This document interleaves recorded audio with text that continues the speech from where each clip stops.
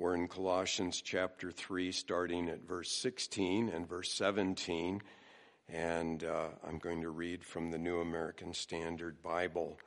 Paul says, "Let the word of Christ richly dwell within you, with all wisdom, teaching and admonishing one another with psalms and hymns and spiritual songs, singing with thankfulness in your hearts to God. Whatever you do, in word or deed, do all in the name of the Lord Jesus, giving thanks through him to God the Father." That profound thinker and philosopher Charlie Brown asked his good friend Linus once, "Do you ever think much about the future?" And Linus says, "Oh yes, all the time."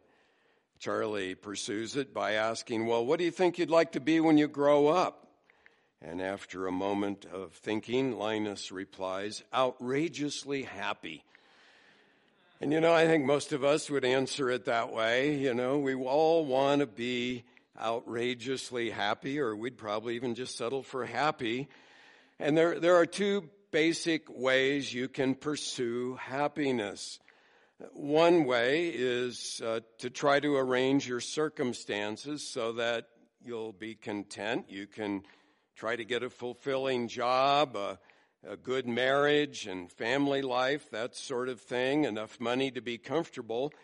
The problem is none of those good things in life are secure, because you can lose your job. As we all know, there's not a trouble-free family on earth, and all of the good things that we strive for can be taken away because they're not controllable by us. Things like war or fire, like they're having up in Canada, other natural disasters, or, of course, death. The other way to seek happiness is to seek it in the Lord. Because if you're happy in God, you've got lasting happiness. The world can't give it, the world can't take it away, as the saying goes. You can go through tremendous trials. You can even face death for martyrdom, as we've seen many suffer in the last few years in the Middle East. But they are secure in the Lord and have an abiding joy in him.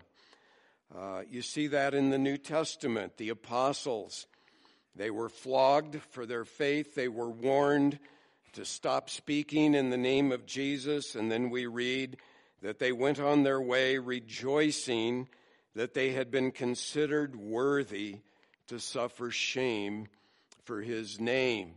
Same thing with the Apostle Paul and Silas in Philippi. They were unjustly beaten without a trial, thrown into jail, their feet in the stocks, and at midnight they were singing hymns of praise to God. And Paul would later write to that church in Philippi, where that incident happened, "Rejoice in the Lord." There's the key. Rejoice in the Lord always. And again, I will say, rejoice. Another man who's one of my spiritual heroes, George Mueller, a man who by faith and prayer alone supported thousands of orphans, never asking for funds. He was a man who experienced solid joy in the Lord. The most recent biography I'm aware on Mueller by a man named Roger Steer, he subtitles it, "Delighted in God," and that's an appropriate subtitle.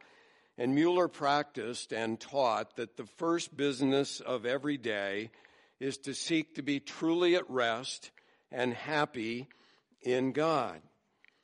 So the question I want to ask is, does that describe you? Could you say, "Yeah, I'm happy in God"? I'm sure that all of us would probably admit, "Yeah, but I could use a few more pointers on how to improve that statement." And the Apostle Paul gives them to us in the text we read here. He's describing a life that is happy in God, and it's a life of thankful worship. And so he's saying here that we as the Lord's people should be characterized by this thankful worship, and it engages the whole person and it extends to all of life. In verse 16, Paul's describing the church gathered together as we are here this morning, where we are to teach and admonish one another through the word and through singing, as we thankfully sing praises to God. Then in verse 17, Paul extends it out Monday through Saturday to all the rest of life and shows that thankful worship should be the aroma that surrounds a Christian. I love that story in John 12 where Mary anoints Jesus right before his crucifixion. And it says that the whole house was filled with the fragrance of the anointing oil, the perfume. And that's how our lives should be, that people around us get this aroma of thankful worship. Now, that leads to the question, well, what do we mean by worship? And I think one of the most eloquent definitions ever given was by William Temple. He's a late Archbishop of Canterbury. But he said this: "For to worship is to quicken the conscience by the holiness of God. It is to feed the mind with the truth of God, to purge the imagination by the beauty of God, to open the heart to the love of God, and to devote the will to the purpose of God."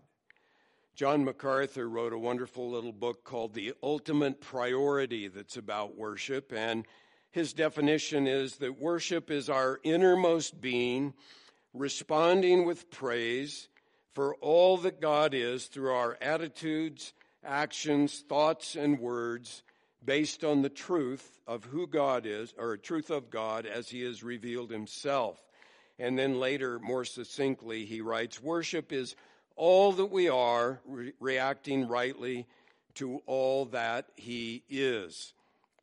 And when you study the Bible and you encounter, or you see people that have an encounter with God, Isaiah, for example, in Isaiah 6, or those kind of things, Ezekiel, always worship is instant. They see God in his glory and his majesty. They instantly are aware of their own frailty and sin, and they fall down before God, and it's like a catalyst. Worship happens. And so the point is, the key to worship is not to focus on worship. The key to worship is to focus on God.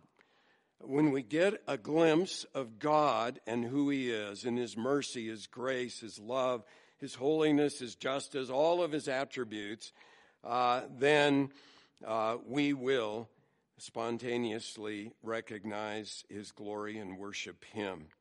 4 things that I want to point out in our text about this quality of thankful worship. First of all, thankful worship engages the mind with the word of Christ. Paul writes, "Let the word of Christ richly dwell in you." The word of Christ refers probably both to Christ's word, what he taught when he was on earth, but also to the Bible that talks about Christ. All of the Old and the New Testament point us to Jesus Christ. It's a unique phrase. That's the only time in the Bible this phrase, the word of Christ, appears. And probably here because, as you've seen, as we've worked through Colossians, Paul is exalting Jesus Christ to a people who are plagued with false teachers who are denying Christ his rightful place. And so Paul describes the scriptures as the word of Christ. They speak to us about Christ.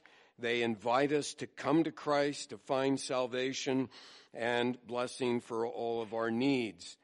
Now, Paul says that we should let this word of Christ richly dwell within us. And that word richly implies the fullness and the completeness of God's word for all of life.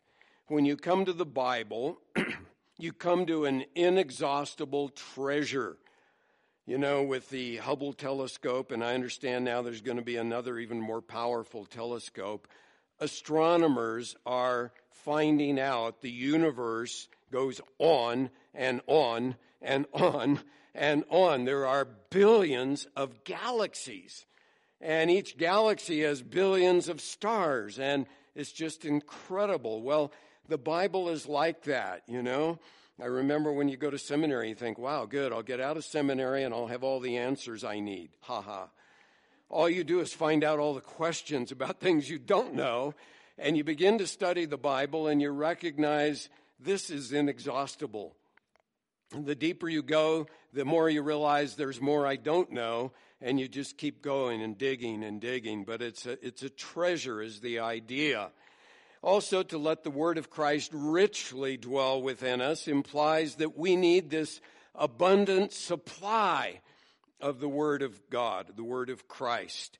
You can gorge yourself on the word, you know, to use modern slang, pig out on the Bible. I know that when I pig out on food that's not very good for me, that's not good, you know. It puts on unwanted pounds and all of that. But the good news is you can pig out on the Bible and it's good for you. Maybe in heaven, broccoli will not be so good for you and ice cream will be nourishing. I don't know. But on this earth, the Bible's your ice cream. It's good for you, and it's even your broccoli, but it tastes good. So you can enjoy the Bible. And, you know, I was thinking this week, if our physical appearance reflected how much we feed on the Word, would we be a skinny church or a fat church?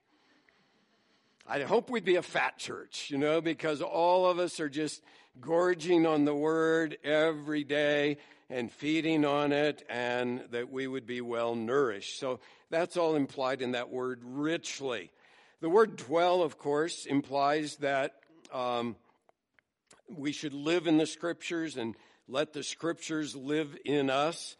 You know, I could come visit your home, and maybe you'd give me a tour of your home, show me all the rooms and what's going on and everything, but I don't live there.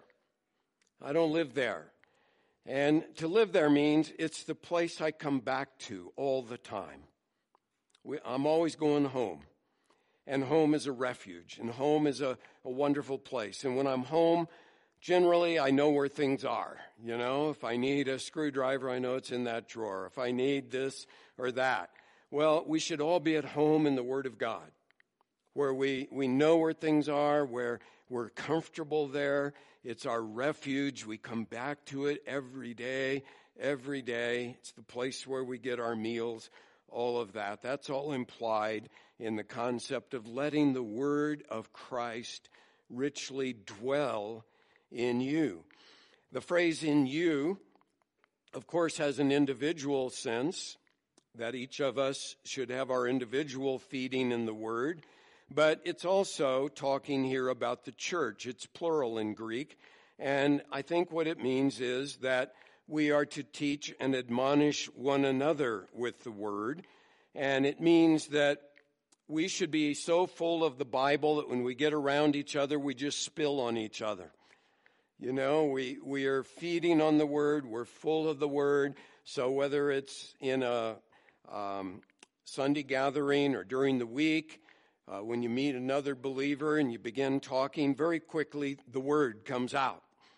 Something you got in your time with the Lord that day, or something the Lord is showing you out of the Word. That's the idea of "in you."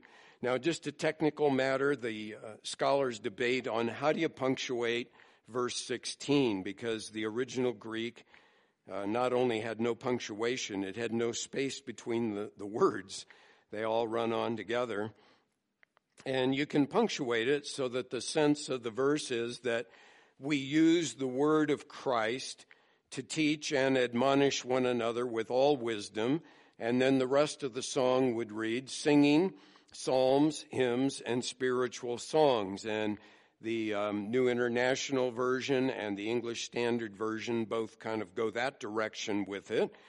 Or the sense may be that as the word of Christ richly dwells in us, we teach and admonish one another through our singing, and the New American Standard Bible takes it that way. Grammatically, it's really hard to decide, and frankly, there's truth in both views.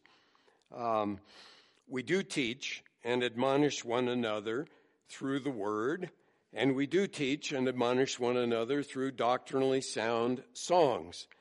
And that's one reason that I argue we should sing some of the great hymns of the faith, because they are doctrinally rich and they teach solid biblical truth. The word teach implies communicating Bible doctrine or biblical precepts. The word admonish there is more of a correction word, giving a warning.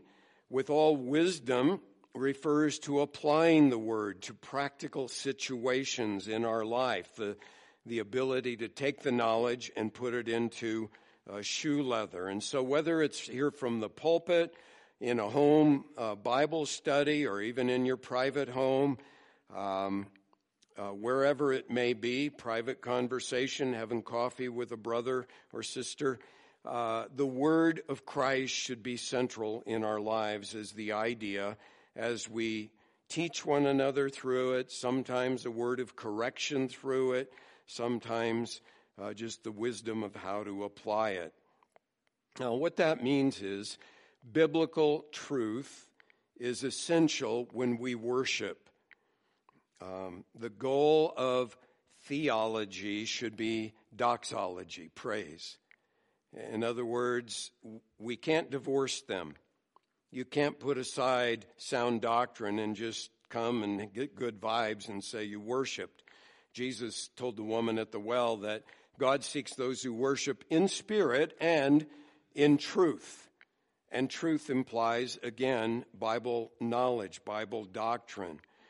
And the reason I bring this up is there are people who would claim they worship God, but when you sit down and talk to them, the God they're worshiping is a God of love who never judges anyone. Well, that's an idol they're worshiping, because that's not the living and true God. The living and true God is a God of love, but his word is very clear from Genesis to Revelation. He is a God of judgment and holiness. And so my point is, worship rests on knowing God, and the only place God has revealed himself is in his word. And if you don't know his word, you can't rightly worship him in truth.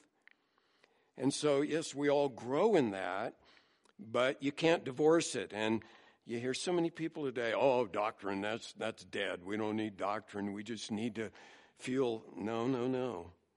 Our spirit worship should be based on truth worship.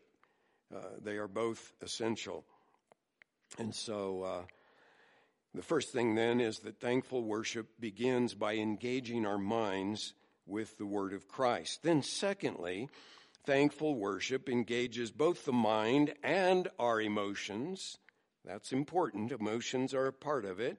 In joyful singing to Christ. And I think that's implied when Paul adds with songs and hymns and spiritual songs, singing with thankfulness in your hearts to God. Now, if you've come here for any length of time, you know that I put a premium on preaching the word. I wouldn't spend all the hours I do every week preparing biblical sermons if I didn't believe in that. But I want to say this. Singing is not just the filler that we use to allow latecomers to arrive before the main event. That's not true. Singing is worship time, and I hope my sermons are worship and lead you to worship as you come to a deeper understanding of who God is and all of his blessings that he's given to us. But singing should focus both our minds and our hearts on God and all that he has graciously provided for us in his salvation, so that we respond with love and with devotion and reverence for him. The word of Christ, then, is what enables us to worship God in truth, but I believe that singing enables us to worship him in spirit. as Jesus used both of those. And so we have to know God is revealed in His Word to worship Him properly. But what I'm saying is, if it doesn't move from your head down to your heart, something's wrong. It's like a relationship. My relationship with my wife is based on commitment, not feeling. But if I don't feel love for her, something's wrong there. It's got to be there at times. And if you never feel the love of Christ as you worship, if you never are awed by who God is and what He has done for us and all of that, then something's wrong. And, it's not an accident that the longest book of the Bible is a songbook. It's a songbook, the book of Psalms. Sometimes people say, what book would you want of the Bible if you were on a deserted island? Give me the Psalms. I would take the Psalms. Number one, it's more of the Bible than any other book, so I've got more to chew on. But the Psalms sing truth to the Lord. And, whenever in the history of God's people, there's been revival, there's been a revival of singing, where new songs are sung and written and so on. And singing, you notice, is to be done with thankfulness in your hearts to God. Now, in the Greek text, that with thankfulness is literally in the grace. And it may mean that the songs we sing should make us mindful of God's grace, which, of course, makes us thankful. So thankful is a legitimate translation there. But the singing is to be done with thankfulness, notice, in your hearts. And that's significant. God always looks on the heart, not on the outward man. Men look on the outside, God looks on the heart. And, I'm just going to say this, and you can chew on it. But I would argue that our hearts are not rightly worshiping God if we just sit here and mumble through a song or don't sing at all, and we look out the window and we think about the NBA playoffs that are on this afternoon and hope I get home in time to watch them or whatever. You're not worshiping. You're not worshiping. To worship, you have to put aside distractions, all the other things, and say, wait a minute, what are these words telling me? Oh, God, my heart's cold. That just isn't moving my heart. What's wrong with my heart that I'm not feeling your love? I'm not feeling your grace. Oh, God, warm my heart. And it takes that concentrated effort to worship God in your heart. Now, if you've come here a while, you know I'm not a charismatic, okay? I disagree with their theology on some points. And while I love charismatic brothers, sometimes I think they err on being too heavy on emotion and too light on doctrine. But I want to say this. When I have worshiped in charismatic churches, I always appreciate their worship. Their worship. I grew up in a church, a traditional Bible church, and we always mumbled through a few hymns, a couple of hymns, took the offering, had a solo, sang the doxology, and then the preacher got up and preached. And, if a visitor walked in, I don't think they would sense these people are serious about God. God is in this place. It just wasn't that kind of a church. The song leader would often, come on now, everyone, let's sing this verse louder. Everybody stand and we'll really give it all we've got, and he's trying to pump up everybody, and everybody's kind of, okay, I guess I need to do it. But, their hearts were not in it. And then I remember the first time I visited a charismatic church, I just thought, these people aren't half-hearted about worship. Now, some of them, sure, maybe got carried away, but they were into it. And everyone was engaged. Some of the people had their eyes closed. Some were lifting their hands in praise to God. But I walked away and I thought, God was there. They were engaging with God. And the worship leaders weren't up there performing. They were leading us into the presence of God. And I really want our worship here to be like that. And frankly, it's not there. We need to work on it. We need to work on it. You ever read 2 Samuel 6? I hope you read the Old Testament. David's bringing the ark into Jerusalem.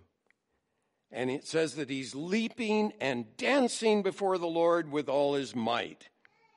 And his prim and proper wife, and I don't know how you pronounce her name, Michal, however it's pronounced. But anyway, she's Saul's daughter, married to David. She looks out the window and she sees David and she is mortified. How embarrassing. You know, that is not dignified for a king. And so David gets in the house, and man, she gives him a tongue lashing. You know, how in the world could you act like that out there? And David defends himself, and he says, I was celebrating before the Lord. And you know what? In that story, the Lord sides with David, and he strikes his wife with barrenness for the rest of her life. But the point is this: God wants our worship to be with thankfulness and to be from the heart. To be from the heart as we think on the truth of God. It's not just that we pump up our emotions. The emotions are the caboose that follow the truth. You know, the little fact, faith, feeling train in the 4 Law booklet. And then there's a final thing here. Paul says that we should sing with thankfulness in your hearts to God. To God. And that's what David was doing. He says, I'm celebrating before the Lord. And it means we aren't supposed to be worship-centered. We are to be God-centered. When you come and worship, you have an audience of one. God. The living God is here. And you're doing it as an offering of sacrifice of praise to Him, to please Him. And even when we're singing a song to admonish one another, as we'll look at in just a moment, or to teach one another, the point is God is present, and we're doing it as a service to Him. We're singing to Him. So again, do you do that?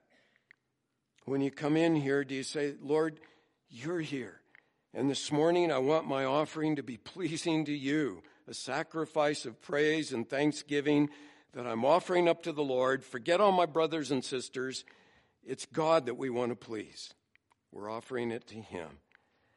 And, you know, I confess, sometimes my heart is cold, and I have to confess it. And, Lord, help me here to worship you properly. Now, what kind of songs should we sing? Well, Paul mentions 3, and they're kind of hard to distinguish. Scholars think, though, that Psalms probably refers to the Psalms of the Old Testament set to music. The Greek word actually means to pluck, psallo. And so probably they were set to an accompaniment on a musical instrument. Hymns are hymns of praise to God, and songs could be any kind of song, but it's qualified by the adjective spiritual songs, songs that direct us again to the things of God. I think he uses the 3 terms to show that there's a freedom and that we are to have a variety of different kinds of songs. Again, we're on touchy ground here because many churches, as you know, are divided by worship wars. And to solve that, there are churches that say, well, we will have a contemporary service for everybody that likes the drums and the bass guitar and all of the contemporary music. And we'll have a traditional service where we sing hymns accompanied by the piano and organ. And you divide the church. And as I pointed out recently, I disagree with that. I don't think we should divide the congregation along those lines, number one. And number two, I think we need both kinds of songs. I love many of the newer songs. You know, they're just fabulous. In Christ Alone, or how great the Father's love for us, how deep the Father's love for us. What a wonderful song those are. And I don't think we should not sing them because they're modern. I think that when God is moving, we'll have new songs and hymns. In my opinion, some of the modern ones go overboard on repeating the same words over and over and over and over. And, by the third time, I know that our God is an awesome God, and I don't need to sing it 10 times. And so, in my humble opinion, sometimes we need to just say, third time, I think I got it. That's good. Don't need to go on and on and on and on repeating it. And sometimes that's just done to work up emotion without content. And again, the emotion should be based on the content. I also am going to argue, though, that we need some of the older great hymns of the faith. And some of you young people may not connect with that. I'll be very honest, we've lost people from this church because they go over to another church that just does contemporary stuff. Welcome to church, here's your earplugs. And they blast you out of there with the rock music. Well, I think those churches are lacking. I really do. They're lacking some great doctrine in the hymns. And the old hymns, if you know church history, and you should be reading on church history, they connect us with our heritage. And that's vital, to know your family heritage, Christian family heritage. When you sing, "A mighty fortress is our God, a bulwark never failing," it connects you to the Reformation. Martin Luther wrote that. And to the great truths that were recovered in the Reformation. The Wesleys, during the revivals in England in the 18th century, they wrote hymns to teach doctrine to illiterate minors. And you read the history, and often these men, their faces would be covered black with coal, and they said they could see white streaks from the tears running down their faces as they sang these great hymns. And Charles Wesley, "And can it be that I should gain an interest in the Savior's blood? Died he for me who caused his pain?" And so on. The third verse reads this: "No condemnation now I dread. Jesus, and all in him is mine." That first line, comes right out of Romans 8:1. Jesus and all in him is mine. That's Colossians 3:11, isn't it? Christ is all and in all. Alive in him, my living head. We've seen that in Colossians. And clothed in righteousness divine, bold, I approach the eternal throne and claim the crown through Christ my own. And then the great refrain, "Amazing love, how can it be that thou, my God, shouldst die for me?" Let me give you a practical assignment. If you don't own a good hymnal, buy one.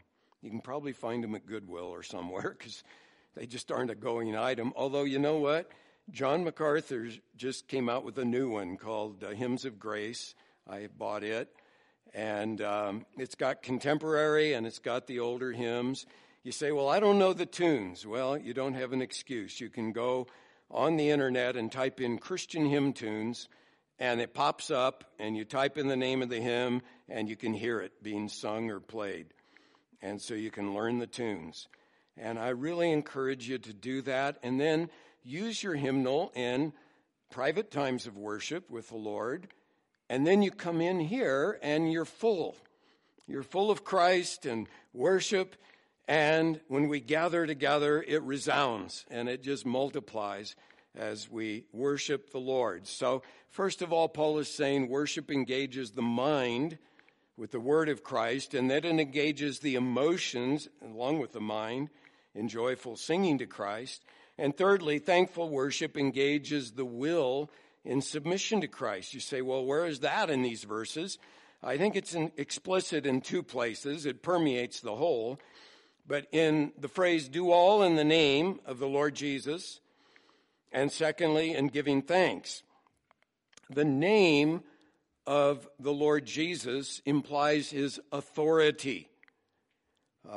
Jesus' name, as Paul says in Philippians 2:9, is the name above every name, so that at the name of Jesus every knee shall bow, of those who are in heaven and on earth and under the earth, and every tongue will confess that Jesus Christ is Lord, to the glory of God the Father. So when you do something in the name of Jesus, it means you do it under his sovereign authority. And implicit in a life of thankful worship is that our lives are in submission to his rightful lordship. You know, sometimes Christians will ask the question, can I do such and such an activity? It's something that the Bible doesn't specifically speak to. Verse 17 is your answer to that question. Can I do this activity? The answer is, well, can I do it in submission to Jesus Christ as Lord? And if you're not sure, I don't know that I'd want Jesus with me when I'm doing that, or I'm not really sure that's going to honor him, then don't do it. But if you can do it with the Lord and in submission to him, then you do it joyfully and thankfully. There's a second place where the idea of submission to Christ is explicit, and that is in the words, giving thankfulness through him to God the Father. Did you notice that Paul mentions thankfulness in verse 15, verse 16, and again in verse 17? He's just hammering on being thankful people. And you can't thank God if you're not in submission to God's hand in your life in all your circumstances. You know, when I thank the Lord, even in a hard time, in a time of trial, I am saying, Lord, I trust that you are God. I trust that you are good. I trust that you are sovereign. And I submit to your ways with me, like Job there in that amazing place where God has taken through Satan, but God permitted Satan to kill all of Job's 10 kids. I can't imagine that. 10 kids. And Job worships the Lord. He bows before the Lord in worship. And so saying thank you, Lord, means I trust you are good. I trust you are sovereign. I trust you are loving. And the opposite of being thankful is grumbling. Any of you struggle with grumbling? Come on. I do. I'm sure you do. You know, to grumble says, I don't like the way you're dealing with me, God. And I think I could run my life better. If you knew what I knew, God, you would just do this rather than what you're doing with me. That's grumbling. And grumbling laid the children of Israel low in the wilderness. A whole generation couldn't go into the promised land because of grumbling. How do you deal with grumbling? Well, one way that I've been helped, again, is reading the Psalms. Reading Psalms every morning. This morning I was in 122. Dave quoted it at the start of worship. I was glad when they said unto me, let us go in the house of the Lord. And I read 122 and 123 this morning. But, you know, I write down on 3x5 cards some of the great verses out of the Psalms about praise and worship. And here's one of them, Psalm 5, 11 and 12. It says, but let all who take refuge in you be glad. Let them ever sing for joy. And may you shelter them, that those who love your name may exult in you. For it is you who blesses the righteous man, O Lord. You surround him with favor as with a shield. Now, I would say if you read that verse over a few times in the morning, it's pretty hard to grumble. Pretty soon your heart just wells up in praise and you're going, thank you, Lord. Thank you, thank you. And then finally, Paul shows that thankful worship extends to all of life there in verse 17. Whatever you do in word or in deed. And so that takes it from Sunday when we gather to Monday through Saturday, all of the week. And you know, there's no sacred secular divide in the Christian life. All of life is sacred to the Lord. And we're to live all of life gratefully under the lordship of Christ. Now, that's not to say we don't need to gather on the Lord's Day for worship and teaching. Of course we do. But what it means is that in every aspect of my life, I can reflect the joy of salvation, and I can speak and I can act in the name of Christ. And so that just means that you have the word of Christ percolating through your brain. You have songs of praise, the same thing, bubbling up as you go through your day. And so whether you're at work or whether you're playing with your kids or whether you're unstopping a clogged toilet or whether you're cooking dinner or cleaning up or whatever you're doing, you can do it thankfully to the Lord with the song of praise and joy for your salvation. Let me close by just giving you one example that I've never forgotten. Some of you remember Dr. John Hanna. We had him speak at a men's retreat, and he spoke here one Sunday morning a few years ago. He was one of my church history professors in seminary, and he told a story that he and his wife were moving to Dallas to go to seminary to begin their studies there, and they had packed everything they owned into a Volkswagen, and they were driving on the road to get there, and something malfunctioned, and the car caught on fire. And John and his wife quickly pulled to the side of the road. All they had time to do was leap out of the car for their own lives. And they stood on the side of the road, and they watched everything they owned on this earth going up in smoke. Now think about it. What would you have done in that situation? You know, it would really be easy to get angry with the Lord. You know, Lord, I'm going to seminary. It's not like I was on a trip to Las Vegas to gamble or sin or something. I'm going to seminary, and I'm preparing so that I can serve you. And everything I own on earth, and it wasn't much, Lord, I'm not exactly being greedy. Everything I own on earth is right there going up. Boy, you could have gotten angry. You know what John and his wife Carolyn did? He said they both knelt down on the blacktop there on the side of the road, and they sang the doxology. Praise God, from whom all blessings flow. Praise him, all creatures here below. That is a life of thankful worship. That is reflecting people who are happy in God. And that's what Paul is saying, that we can be happy in God if we'll learn to live thankfully before him, a life of thankful worship in all that we do in all of life. Let's pray. Dear Father, if my brothers and sisters are like me, there's a lot of grumbling we have to confess. Thank you for your mercy in Jesus. Thank you that he forgives all our sins. And I pray, Lord, that you would help us as your people to reflect your goodness and your salvation and the joy that we have knowing that our eternity is secure in you, that it would just exude from our lives, not just here as we gather, I pray for that, but also as we scatter into the world, a world that is without you and without hope, a world that lives for self and pleasure and stuff, all of which can be taken in an instant. Help us to reflect the solid joy and lasting treasure that we have in Christ.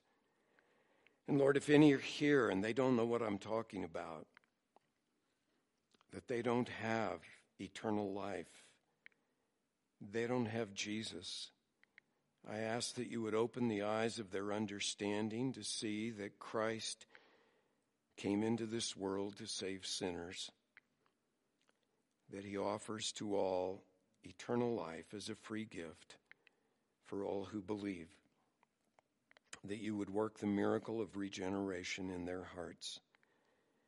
And so, Father, equip us as your people to be joyfully thankful, worshipful, not just here Sunday morning, but all week long, that our Savior would be glorified in and through us, we ask in his name. Amen.